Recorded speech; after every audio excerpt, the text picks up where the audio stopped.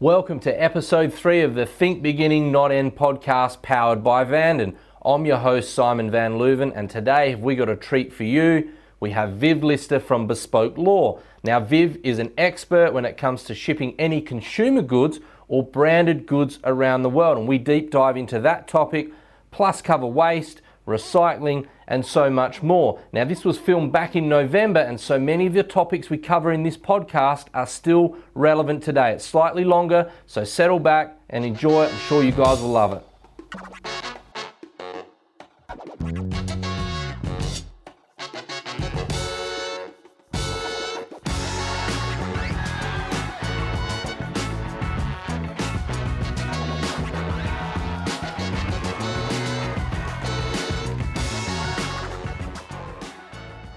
Hey everyone, welcome to the next episode of the Think Beginning Not End show from Vanden, and today we're delighted to have Viv Lister from Bespoke Law. Now obviously Viv's a lawyer, and Viv works with Australian household brands producing consumer goods, and she's very versed in their decision-making process that goes on inside those businesses about their social and environmental strategies, and helps them with moving things around the world, whether that's the consumer good itself or the product or the waste or the byproduct when those products are being used, right? Nailed it. Viv, we've got to know each other. We've been working together a little bit, and I met you a bit over a year ago in some waste industry discussions. Yeah. So if you could tell everyone a little bit about yourself and what you do. And Sure. Yeah. Yeah. So as you said, I work with consumer brands in Australia and overseas, and one of the areas that I work in is moving things around, regulated things. So that can be food, cosmetics, or waste, because waste is a really regulated product. And when I say waste, I'm also talking about those recovered materials, which I think waste is sometimes a misnomer. Because they're very valuable resources, and I think that's where we met and hit it off, talking about recovered materials and how to make waste part of the everyday conversation with consumers and businesses. yeah. So that's what I do. So it's a really big topic, obviously, in Victoria, but like globally, we're seeing lots of things where waste is ending up in the wrong places, or branded products ending up in the wrong places. But if we just come back to Victoria here, we've obviously got a lot of new guidelines for the waste and recycling industry that are being enforced by the EPA. But what I want to try and talk about is, how regulation actually can have that positive impact on industry, as opposed to, some people look at it as a negative. Yeah. But there are some really positive aspects of it. Absolutely, yeah. I think there's a couple of ways that regulation helps. First of all, it really levels the playing field so that those businesses that are doing the right thing aren't at a disadvantage, because regulation and compliance can cost money, and it can also mean that you can't go after the quick buck. So when some companies are doing the right thing and others aren't, it creates an imbalance. Regulation and well-enforced regulation means that everyone's in the same position, and it encourages businesses to do the right thing and to comply. Another element which was touched on at the BWMA State Conference a year ago, one of the speakers spoke about social license. Yeah. And I think that's such a key thing for businesses in the waste and resource recovery industry. You operate in the community, and the community need to give you a social license to do that. And the new EPA regulations are very much focused on acknowledging that the environment and protection of the environment is part of a bigger community, necessity, because it creates this new opportunity for people in the community to enforce or to take legal action against non-compliant businesses. And that's a new element of these regulations. So you don't have to sit back and wait for the EPA to prosecute. You can bring a civil action. And it also creates different levels of compliance requirements, which we haven't seen before. When you have a compliant waste and resource recovery centre, hopefully the intention is that it has less of an impact on the surrounding community, and that's important for our facilities to keep operating and keep dealing with our waste. Yeah, the positive thing that we've noticed ourselves has particularly been like from our UK facility. Most people know we have that facility there. We don't have one in Australia, but the thing that we've noticed is the regulation over there that is in place. It actually makes you operate at that high level. So yes, it's a high entry level into the industry. Yeah. There's a higher cost of operating. But the positive that we've noticed that's come from that is it actually in general makes you a better, safer operator, which creates efficiencies in themselves. Absolutely, and safety elements, and that goes up. There are so many studies to show that when you have a neat and tidy, whether it's a construction site or factory operations, that the safety record also, or the safety performance also improves. I think that concept of housekeeping on a construction site, it's not only having neat and tidy so there's less litter around, but it's also, it has great safety impacts too. Yeah, I think there's a lot of great literature that's been written about safety culture driving productivity, and I think, personally, I think the waste and recycling industry has a positive future because there's actually that opportunity gap to get to that level. Yeah, and one of the things the EPA has been working on, and WorkSafe as well, is eliminating those rogue elements from the waste industry. And when you go out to sites and you see, a kilometre out, you start to see the litter around there, sort of getting more and more as you get towards the facility. You think, well, of course the community here is going to have an issue with the fact that they want to build another resource recovery centre just down the road. But when you have an operation that is really conscious and runs a tight ship in terms of the impacts, whether it's dust, noise, blown away litter, odour, all the things that can come out or emanate from a waste facility. When you have a well-run facility and also social licence, I think we can all benefit. Yeah. And Viv, are there any examples, from your experience where you've seen some new regulation come in that's been a positive impact on another industry? Well, it's pretty early days, but at the moment we're seeing some good statistics coming from the e-waste ban. Okay. And that was a ban that was brought in 1 July this year.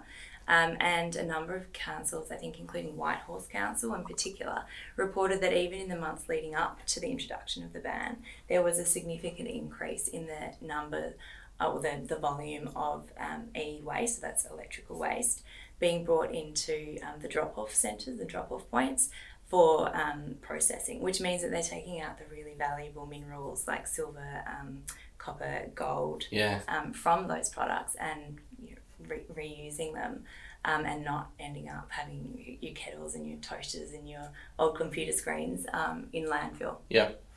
I mean, that kind of thing is that whole bringing the community on the journey. And if anything, like you said, it's a great example that if we set a standard, we set a regulation, we tell the people about it and we educate them about it, then we can bring them on that journey, and stop that material going from landfill, Absolutely. I think another one is the plastic bag ban.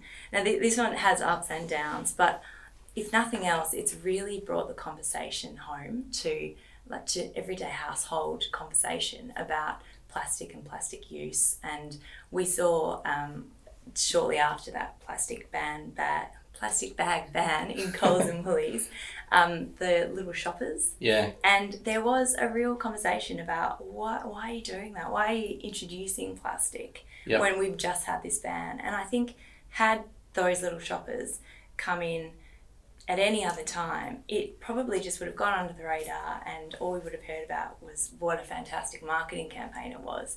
But instead we had a really important conversation about this is just more plastic junk. The bit I didn't understand about the little shoppers, and I'm not being critical of it, but when you think about when you think about some of those brands that participated in the little shoppers, and on one sense they've got a very public message about, hey, we're making our bottle from recycled material, or we're making our consumer good from recycled material. That's great, but then now we're going to, like you just said, we're now flooding the market with this whole bunch of other plastic. it's kind of, it's the wrong message, isn't it? It's completely the wrong message. And at the time it stirred like a bit of controversy, but it was still the most successful marketing campaign of any supermarket in Australia's history. They recently redid it, I think, with the Lion King or something else. Yeah. And I think because we've all come that much further in the last year in terms of consciousness of plastic, that it was pretty quickly withdrawn, and instead they've got a new one which I love. It's like Hey Ho Let's Grow, and it's the little seedlings. Yeah, that's something I could get behind. I think that's brilliant. Like, use plastic for things that we need, not these little figurines. But we digress. I think part of what, getting back to your question, was I think the positive is having the conversations and like thinking about it, brings it into the consciousness and the conversations that we're all having. Yeah, no, I agree. And the other part with the plastic bag ban is how many of those new they're reusable. Yeah, they're reusable plastic bags. Yeah. The amount of people that I see walking into Woolworths, Coles and continually buying them. Yeah. You got to question, like, do we need to take that a step further as well? Because to be honest, I see a lot of them on the back end when we go to processing facilities. I see a lot of them on the back end that are being collected for recycling, and you can clearly see they've only been used once, and a lot of them seem quite new. And in terms of recyclability, are they recyclable? Yeah, they are recyclable, yes. Yeah. And I think that's the question is, I think I'm fairly informed, and I still don't know these basic questions about what is and isn't recyclable and what's the best option. But from a consumer perspective, I look at that and think, well, you've got a ban coming in pretty soon on any single-use plastic bag, which is under 35 microns. So that's the thin, definitely single-use. You might line a bin with it or something, but that's its life. They're going to be banned across Victoria. But how many of those do you have to take out of the environment for one of those thicker ones? The thicker ones. Yeah. And if we're just replacing them, then are we actually doing anything in terms of reducing the amount of plastic going to landfill? It's a good point. One thing I've picked up on, and I haven't checked one lately, but even those reusable plastic bags that you can use more than once, apparently, I've noticed that they don't even have any information on them about what you should do with them once you finish using them. I haven't checked one lately, but the last time I had one, there was nothing on the labelling side of it as well, which comes back to that whole consumer understanding of what to do with it once you finish with it. And I think, touching on labelling, one of the key things that we're all looking for is labelling about the amount of reclaimed or recovered material that's going into the product. So as a consumer, we want to be able to make those conscious decisions, and that's where the labelling aspect could really be improved. Is there any recovered plastic going into those plastic bags? And what about other products on the shelf? Because that's a labelling that we just don't have at the moment. So that's actually one opportunity, I think, and we've had this conversation with so many of our clients, is if you're wanting to really leverage the good things you're doing, then it needs to be on the label. And I think that there's so little transparency about that, and it actually discourages businesses from making the investment to change to using reused and recoverable materials, because there's no clear way to trumpet to the world that they're doing those good things. So Viv, do you think some brands are concerned about 100% knowing that if they're going to put it on their product that it's from recyclable? Are you sort of saying that some of those brands are uncomfortable unless they know specifically, or in terms of the transparency of their supply chain?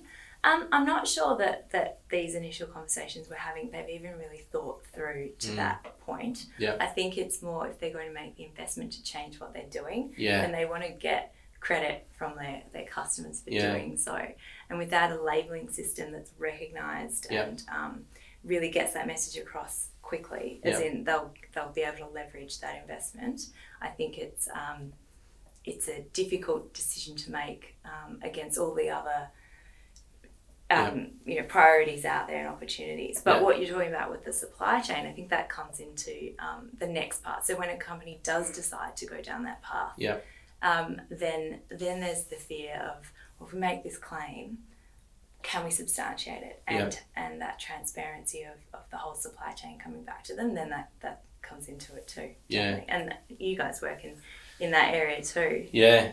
It's an interesting topic. I mean, even people changing the mold of a product, right? Mm-hmm. Because the product made from recycling content might behave differently. Mm-hmm. So some of the discussions we've had with manufacturers is when we transition to more recycled content, it actually could change our production facilities. And these are things that people don't really think about, but there are costs involved in changing the entire supply chain, because essentially that's what can happen here. Absolutely. And when you're talking about things like cosmetics and food and the stability testing, and that stability testing is done in the final consumer packaging.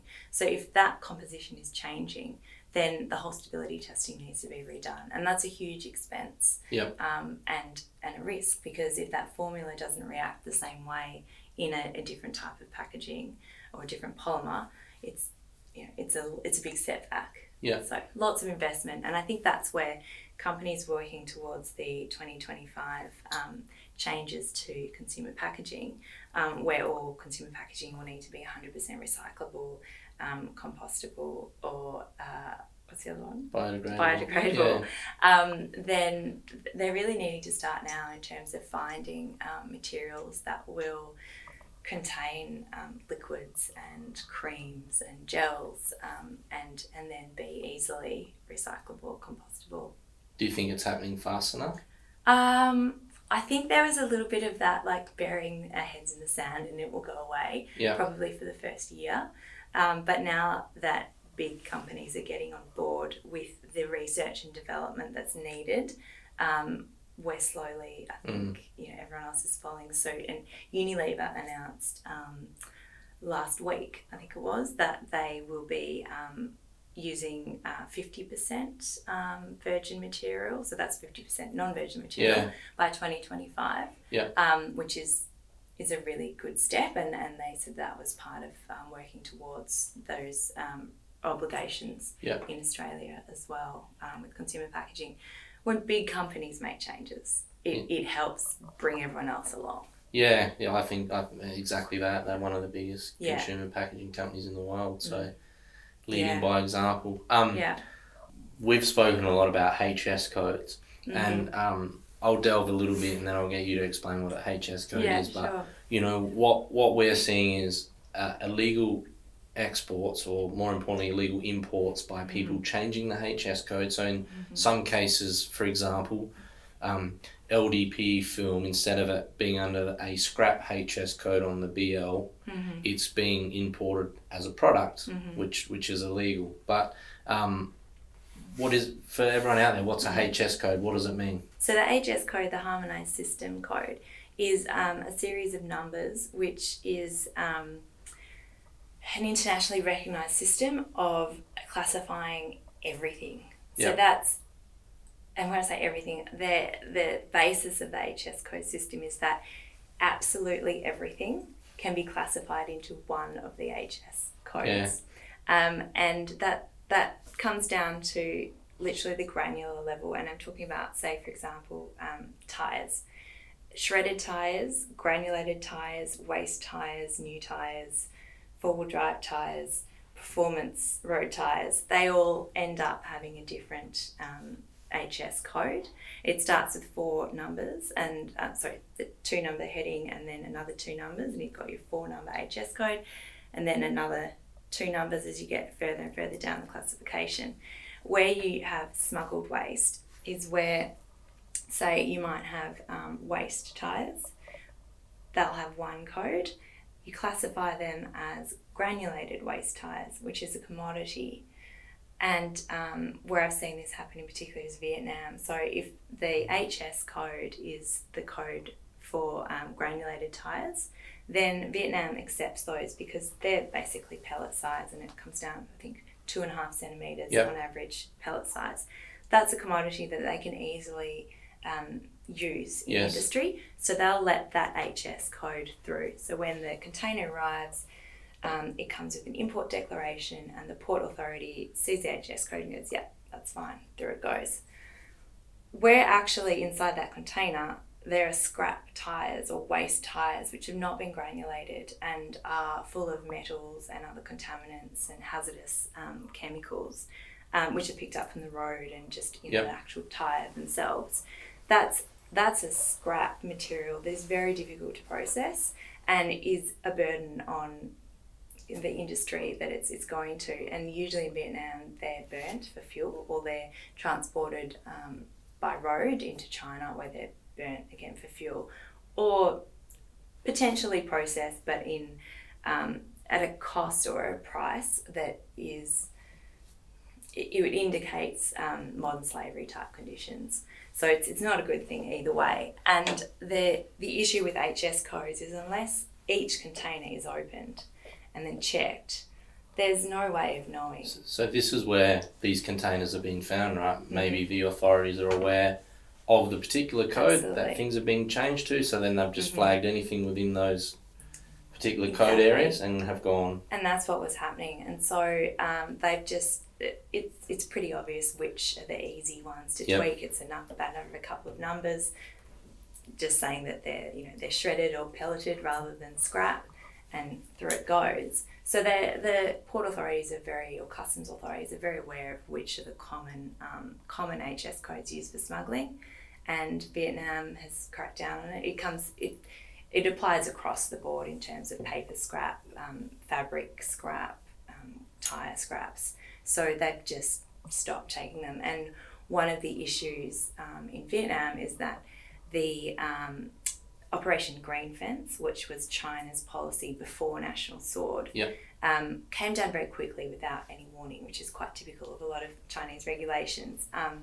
And Vietnam was a bit caught out because they were getting all of these container loads coming through, and all of a sudden they couldn't ship them by road across the border. So the importers or consignees just didn't pick them up because there was no market for them anymore. And we're getting to this area of abandoned cargo, right? Absolutely, and then they sit on the wharf. And that's a huge problem because there's no authority to deal with them. And I think there's one port in Vietnam which has over 5,000 containers of smuggled waste which have been abandoned.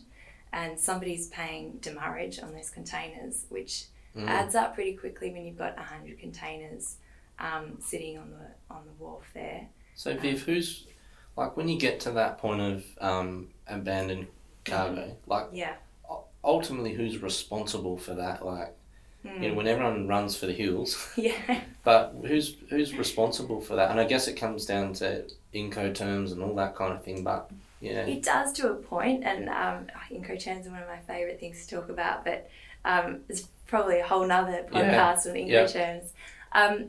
Because of the way that international shipping and international trade does allow certain parties to just abscond and disappear, shipping lines are very clever in contractually making everybody responsible.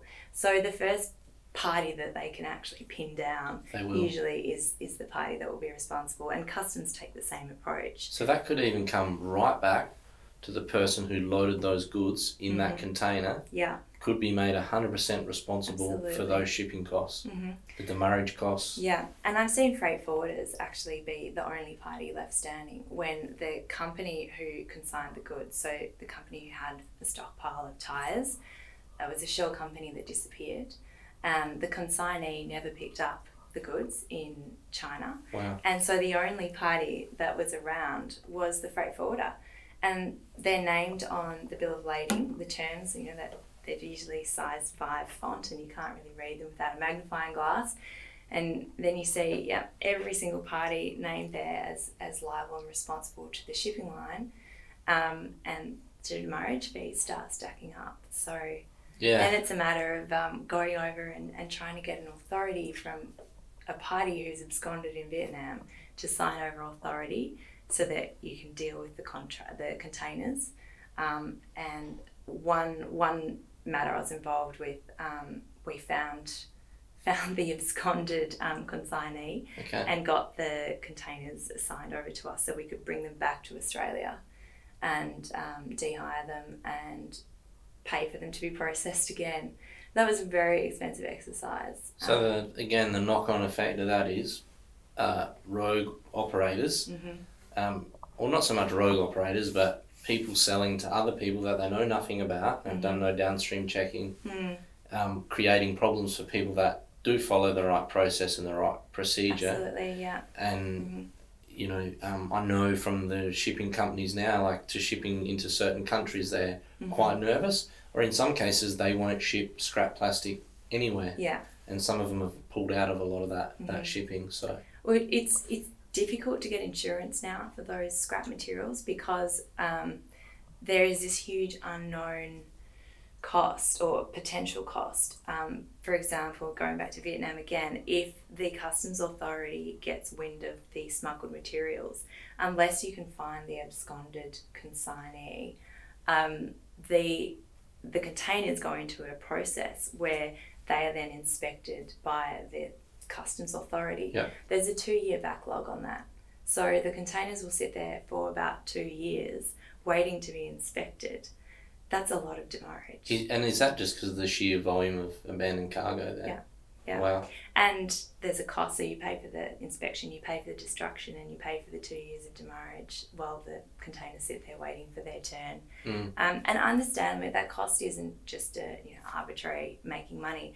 When you've got a container that you know doesn't contain, or you suspect doesn't contain what the HS code is, there's so much risk of what could be in that container that the authorities have to take a very cautious approach to opening it, and that can even be to the extent of wearing full hazmat gear and sort of, I guess, quarantining that container. Because when it's opened, it's been in the heat, it's been in the cold, it's been tipped around. You literally don't know what's going to come out.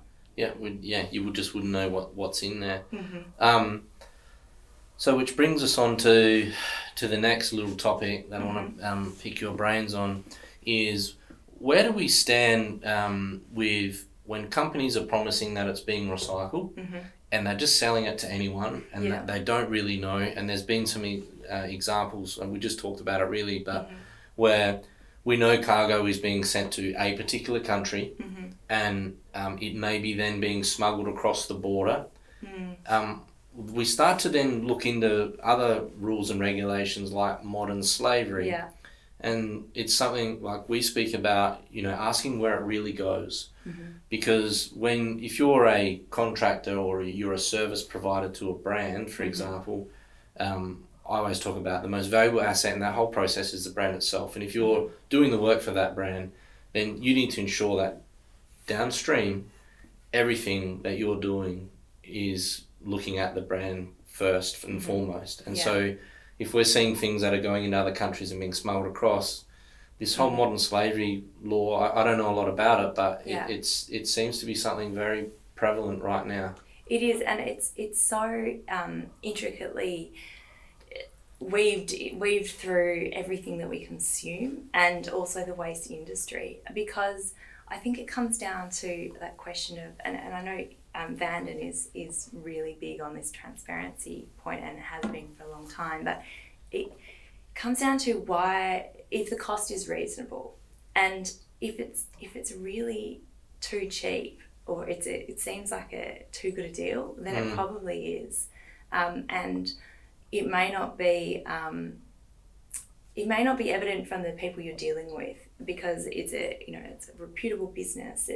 They seem to have great operations in Australia, but if they are offering prices that don't stack up in terms of labour price in Australia, then I think questions need to be asked of, well, is this commodity actually being processed here? And while some of it might be, most of it might be going somewhere else where it's cheaper to process. Yeah, I mean, occasionally we have discussions where we might be competing for someone for a batch of commodities, and I might get told that they have another buyer at a certain level, and it's so far above everyone else. I normally say to them, if that's the price that you've got and you're very comfortable sending it to where it's going, then knock yourself out. But we're not going to get involved in that. Thank you very much. Yeah, and it comes down to that. If it's too good to be true, generally it's too good to be true, right? Absolutely, yeah. And when we talked earlier about $5 t-shirts, and I think we're becoming, as consumers, we're becoming more aware of the fact that you can't grow the cotton and process it and then cut and sew a t-shirt and then ship it to Australia for $5. Yeah. And also have, you know, each industry along the way taking a bit of a profit. It's not possible if the working conditions are what we would consider to be not of modern slavery type conditions. And the same applies in the waste and resource recovery industry in terms of processing, and that profit has to come from somewhere. If you're talking about a much higher price they're getting for commodity, we've got to think about, I guess, what's reasonable for the work involved in it. So the modern slavery legislation is aimed at companies who have a group consolidated annual revenue of 100 million and above, which sounds like it wouldn't really affect too much of Australia's industry. But where it does come into play across the board is that those companies who are required to report will need to audit their supply chains and their business operations. So I think it's a regulation that is going to affect most of Australian businesses in that they'll have to provide data to their customers about what it is, their business operations and supply chains. Yeah. How fast do you see that happening at the moment? Well, the first reporting year will end next financial year, so mid-2020. And then businesses who are required to report have got, I believe it's 4 months, to publish their statement. And that statement needs to be signed off at board level. So we're working with businesses now to start doing a bit of a gap analysis on what they do and don't know, because it is possible as a reporting entity to publish a report that says you don't know about the risk of modern slavery, you've made inquiries, you can't verify it, and really put a very, surface level type effort into uncovering the risks of modern slavery. Yeah. That's compliant in that you've published the statement potentially, well, you'd have to go through a bit more detail, but you could essentially publish a report that says you don't know what the risks are. In terms of how that will go down with the public, I wouldn't recommend that to any company. So we assume that most businesses will want to identify the black holes in where they don't know about the risks and address those, so that when it comes to time to preparing the statement that's going to be published, they can say with a degree of certainty on a large proportion of their supply chain and business operations. So companies who've been reporting on these types of things for some years under other regimes, you see statements such as we've addressed the risk and are comfortable there's no modern slavery in 98% of our supply chain. In 2% there is some risk, and this is what we're doing about it on a year-by-year basis to address those risks. And it's not 100%, but that's a really great place to be in, and that even getting to 95% takes a very concerted and sustained effort to address. Do these businesses currently have the tools to really downstream audit their supply chain? Not at the moment, but that's something I think we're working on. The UK modern slavery legislation came in earlier than Australia's, and so companies have published reports on that. But those reports are much higher level than Australia's regime requires. And I think the companies who do have the ability to report have been doing so because it's part of their social and environmental responsibility and obligations to shareholders to disclose that type of information. Yep. So we're looking at a number of ways of gathering that information, and it really depends on the entity itself and its structure. Multinationals obviously have a really different type of approach because you're needing to ask related entities for that information as opposed to suppliers, and there's a different dynamic in terms of leverage to get that information. Yeah, that just sounds like a really big body of work that these companies will need to go and do. Yeah, It's huge. I really can't understate how big it is, but it's really interesting area because it brings to the front these conversations within a company about what their priorities are, and working with a number of different companies, it's a stark difference in some companies as to how to approach it. Some are really taking it as an opportunity to find those small areas where they're perhaps not performing as well as they think they could be, and really focusing on that so they can have the best possible outcomes in terms of reducing the risk of modern slavery. Other companies we're working with are well aware that that's not where they sit, and they are really looking to maintain their business model while complying with the law. It's a different priority, and either way, it's making those companies have the conversations. Yeah, I thought my job was interesting, but there are so many. I'm getting so much out of this today because there are so many parts or so many elements to a supply chain that are that have to be compliant. And when you start to really dig deep, the whole ask better questions and you'll get better answers. That's what a lot of this is. You know, there's so much to this that most people out there don't know that's related to. There's a moral element too, and I think this is something that everyone's still grappling with, is that if you are, say for example in makeup, mica is a particular ingredient that makes everything sparkly and shimmery and it's very pretty, but it's also known as one of the having the highest rates of child labour in mining it. If companies who use mica in their makeup products, they just pull out of the mica industry entirely. One of the moral issues around it is that if companies who are using mica simply pull out of the mining that they're currently doing, there are whole communities which are dependent on that mica mining to sustain them. And while the practices might be abhorrent by our standards, if that community suddenly has no way of supporting itself, is that a morally better outcome because we've prevented child labour? And it's a difficult question and it's a difficult conversation to have, and we're all very uncomfortable about the idea of child labour, but is that community better off for having lost its entire industry?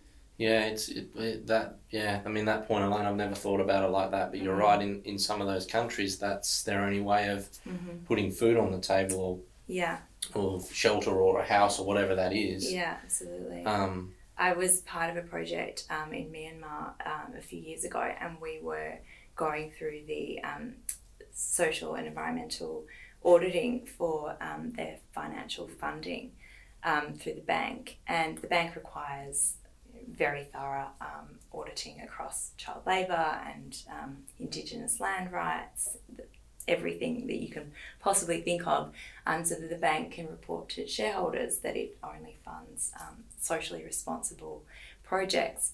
And one of the auditors said to me, "You can't come to this part because I take a different approach to what's on the paper." And I spoke to her about it later, and she said if she reported on the child labour that was part of this project, those children wouldn't be able to work in this factory and they would become street prostitutes. So she thought that her job was better done by ensuring that they only worked 12-hour days, that they were given a place to live, and that they were given meal breaks. And that was actually a better outcome for those children than reporting on them being there and then having them turned out. And that's the reality of it. And I think we can't just take our social responsibility as ticking a box and fulfilling our the criteria that we need to report in an annual report to shareholders or the modern slavery reporting regime. It needs to be a holistic approach. Yeah, like there are so many consequences. That to hear if those young girls became street prostitutes. I mean, that's totally not what anyone would want. It's not a better outcome at all. Yeah. Complicated. Complicated. Man, you work in lots of very interesting areas. Just want to jump into chain of responsibility. Mm-hmm. So there's a lot of talk about chain of responsibility, right? Mm-hmm. It probably even goes with the discussion we're just having now, but for people out there, what does chain of responsibility mean? Because everyone talks about it, but what does it really mean? In the heavy vehicle sense? Yeah. It means that every party in the supply chain has an obligation to ensure the safety of the transport activities so far as reasonably practical. So there's an understanding that it's not just the driver who's responsible for safety on the road.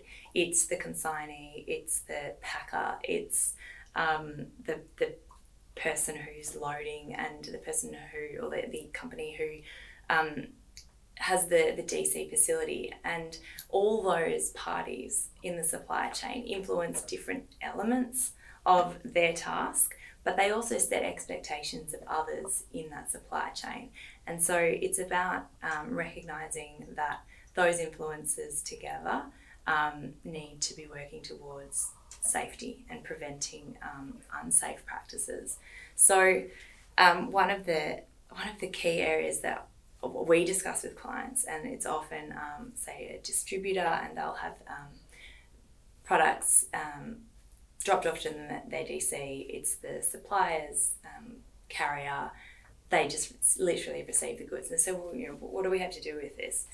And everything. I mean, they set the expectations in terms of delivery times, bump-in times, whether or not they have a rest area for the driver. Those sorts of things have a big impact, and also in the contracts. And as lawyers, we understand that you sign the contract and sometimes it goes in top drawer and you don't look at it again. But there's an obligation to ensure that your contracts don't require certain things that would encourage unsafe practices or speeding or breaching fatigue laws. And that's a big thing for the transport industry and also retail and distribution to recognise. Yeah, definitely that whole fatigue thing, it probably hits home for more of a general audience, because when fatigue happens out on the road, it's generally bad. Yeah. And that's we're causing accidents and things like that. Absolutely. So, the whole chain of responsibility is really about, like you said, ensuring all those little steps along the way, they all have a role to play, and it's everyone's responsibility to do it, yeah? Absolutely. I think as consumers, we where we see the real changes that are, putting a lot of pressure on the transport industry is when we buy something from The Iconic or Amazon and we expect it delivered that day or the next day. That means that all those transport activities in getting it to us are put under huge time pressure. And as consumers, as we expect that more and more as just the standard, that has impacts across the industry, and that needs to be managed in a competitive retail environment. We can't have that impacting on the safety of transport. Yeah, I mean, I noticed just when we're in factories, just the way automation's slowly coming in, it's going to change a lot of those things. Well, not change it, but hopefully contribute to better outcomes in terms of chain of responsibility as automation kicks in. Potentially autonomous vehicles. Well, I mean, that's a controversial, but in the mining industry where they were introduced, it brought in a lot of a lot less interaction of very heavy vehicles and things with humans, which is dangerous. When you look at people walking through the stacks and operating, it's not a safe environment, and if we can automate some of that, that's great. Another way automation is really helping is in terms of weighing. So when you're loading a vehicle, it's really important that the balance is right. Yes. And if there's a sort of a rougher, I think that weighs approximately this much, and then that happens again and again with multiple different consignments on one truck, that can end up with the truck being completely unbalanced. Whereas if all that weighing is happening automatically and it's been calculated as the load and then balanced, we've got a safer load. Yeah, and a safer vehicle out there on the road, right? Absolutely, yeah. So quickly, just coming right back to where we started from. Well, I can't even remember where that was now. Yeah, so coming right back to there, with the whole crisis and recycling and waste and all these kind of things from an not from the outside, but from someone, you know, working in that regulatory space. Yeah. If there was one particular area, Viv, that you see needs urgent attention or could do with more focus, what is it? Yeah, I think it's education. I think, so if we were talking about waste 5 or 6 years ago, and I used to, and it would get some funny looks, like waste. Yeah. But now it's something that everyone's talking about, everyone's conscious of. You know, whether it's school kids who are learning about it at school or our grandparents who are sort of a bit bewildered by it, but they know it's topical. The conversation's there, but the education isn't there. And so we've got all these people wanting to do the right thing and not knowing what that is. And I think the starkest picture of that is walking along the Flinders Street train station, and they've got those bags. Oh yeah, the clear bags, Yeah, and so they're clear and you can see exactly what's in them. And the recycled one and the general rubbish one both filled up to the same level, and they both have about the same number of coffee cups in them. And that's just such an indication that nobody knows which one to put it in. I don't know which one to put it in. Well, yeah, I mean, and the fact they're all made differently, and one's recyclable, one's not. Some lids are biodegradable supposedly, and some aren't. So. Yeah, and they're contaminated with coffee. Does that mean you need to put them in the general waste? I think we need to know what to do so we can all get on with doing it. Yeah. Yeah. That's a great note to leave this episode of Think Beginning Not End. I hope you guys got massive value out of that. I speak to Viv regularly, and you can see right now if you're a brand or you are in supply chain, you've got a product on the market and you need advice. Clearly, I would definitely speak to Viv at Bespoke. Thank you so much for making the time. I know you're super busy. It's great to chat. So thank you coming on today. Really appreciate it. And I'm sure we'll speak soon. Guys, remember to subscribe, hit notifications, and see you on the next episode. Hey guys, hope you really enjoyed this episode of Think Beginning Not End, and if you did, please share it with your friends, and don't forget you can also follow me over on LinkedIn, Instagram, Facebook and Twitter. Have an awesome day, and speak to you next time.